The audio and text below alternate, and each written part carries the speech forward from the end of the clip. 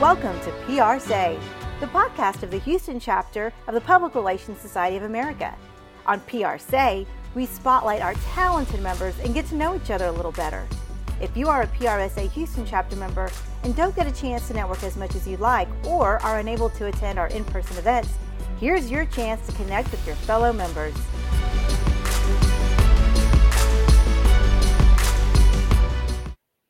Welcome to PRSA. This is the podcast of the Houston chapter of the Public Relations Society of America.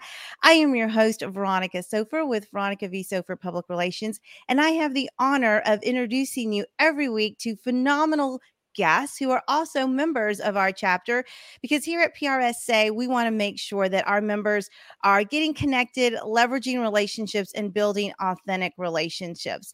So if you are listening on our podcast, make sure you hit subscribe. We don't want you to miss any episodes of PRSA.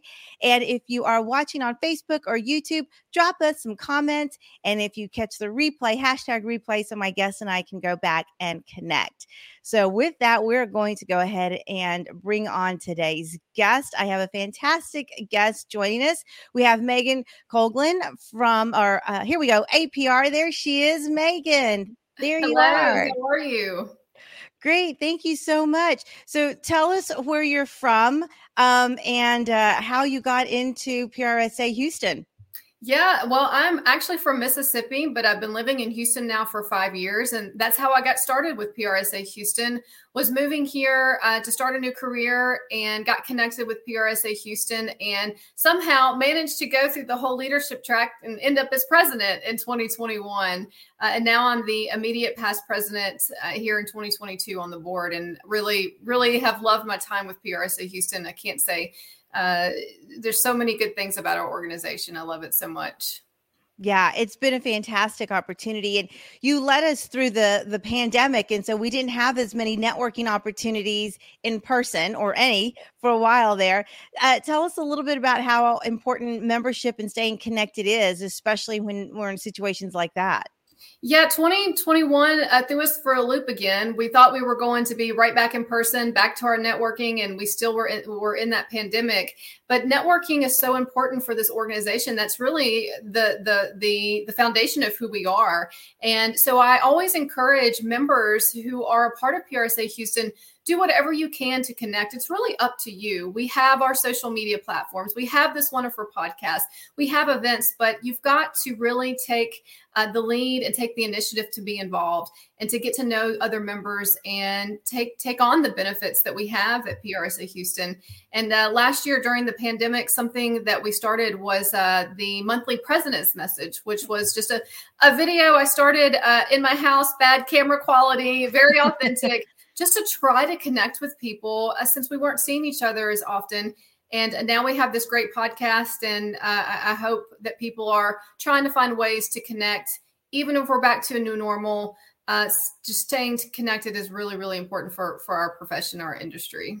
Yeah, absolutely. Absolutely. And you're joining us from the Houston Galveston Area Council. And I'm really excited about today's chat, just because we haven't quite connected with a member who's in the government space the way you are. And I just, there's so many different perspectives. I have a background in government work. And so it's difficult sometimes when you are networking with a member who's just done agency work or just done creative to really share and connect on some of those things. So I was hoping you could tell us a little bit about what that world is like from a PR sense. Yeah, the government sector is a totally different world. Public sector is just different than I think your agency communications or any other type of corporate communications. And the reason for that is that your audience is very vast and it's very broad. And I know for me, working at the Houston Galveston Area Council, we cover 13 counties with 7 million people. We have a diverse audience with different backgrounds, and how we communicate to individuals in Colorado County is different than how we might communicate to individuals living in Houston. Mm-hmm. And so you really have to know your audience, and you really have to know to connect with them, because what we do and other government entities, sometimes people aren't that interested, even though they should be. And you have to make government relevant, interesting, and you have to establish trust. And we know in today's society, with everything being politicized, That's really hard to do. PR Say is brought to you by Veronica V. Sofer Public Relations. We design and execute personal visibility strategies for businesses, organizations, authors, and entrepreneurs who are ready to uplevel their brands and leverage earned media to legitimize their place in the niche. Visit us at veronicavsofer.com or connect on LinkedIn. Yeah, it really is. And what are some of the strategies that you use in the space that you're in? Because you're dealing with public policy, you're dealing with a whole lot of things that are not widgets and gadgets, So tell us a little bit about how that communication strategy is a little bit different for you. Yeah, I mean, I think it really goes back to the foundation of our profession, and that's research. And it's really using the research to hone into who your audience is and understanding what their opinions are, what their attitudes are toward topics, and also how they best receive their communication and what messaging you're sending to them. What I have found working in government is the government sector tends to have an approach that, hey, I've got this information and I have to get it out. But they don't think about the two-way factor, that there's someone on the receiving end, and do they want to receive that message that way? Are you framing it in a way that they'll understand it? And are you getting it out in a way that evokes some sort of connection or some sort of action? And I will say that with what we do at HGAC, we have a lot of public meetings, a lot of public listening sessions. We have a lot of planning that requires public comment. And sometimes we have a hard time getting people to engage. And I wonder if part of that is, are we going to where they're at? Are we meeting them where they are? Or are we just simply saying, hey, you should come to this public meeting because it's important? So that's something that we definitely deal with on a regular basis, is really trying to use the research to build our strategic plan, but truly knowing who our audience is and how we can best reach them where they are. Yeah. Yeah. And that's so important. And I wonder too if people are more engaged and want to connect when they're in crisis. So I'm sure you saw ebbs and flows during the pandemic, or maybe even during hurricane season, versus when things were not as chaotic. People didn't need didn't think they needed some of those resources. So how do you deal with that challenge? Yeah, that's an excellent observation. We do have a hurricane outreach program at HGAC, and we have noticed that right around the time that storms are coming in or it's hurricane season, you really do have an uptick in website activity, social media engagement. But the challenge there is, just like you said, how do you keep people engaged when it's not just crisis mode?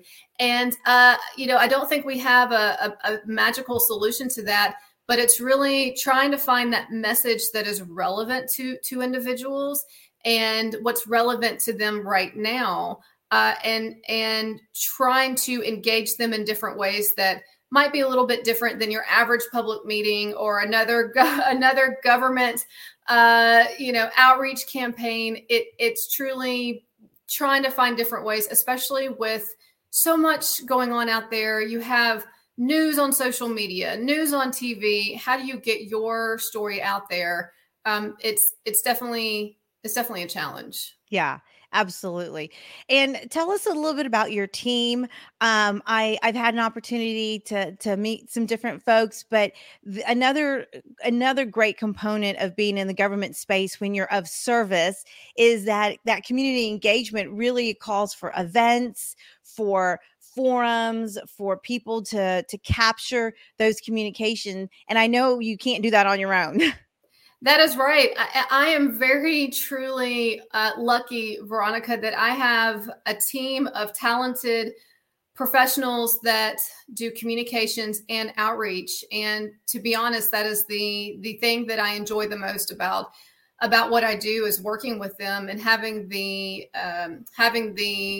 ability to lead them and guide them through what we do. But yes, my team does all kinds of different things, from the outreach portion of public comments and public meetings, but also the creative side of creating videos and graphic design, along with storytelling and messaging and working with the media. I really truly have a dynamic team of individuals that know how to together collaboratively know what the mission is, know what the goal is, come together and execute all of that. And it's an amazing sight that I see every day, whether we're in the office or we're virtual. They are just an amazing group of people, and I couldn't be where I am without them, and neither could the Houston Galveston Area Council. It's really wonderful to work with that team. Yeah. Well, Meagan, that's really just a testament to your leadership. And I will say that as folks are considering moving up in their career, there are a couple of things that I know PRSA can help with, including APR, but really mentoring and other types of leadership development. Tell us about how you've tapped into some of that. I know you have your APR and how it's benefited you as a leader.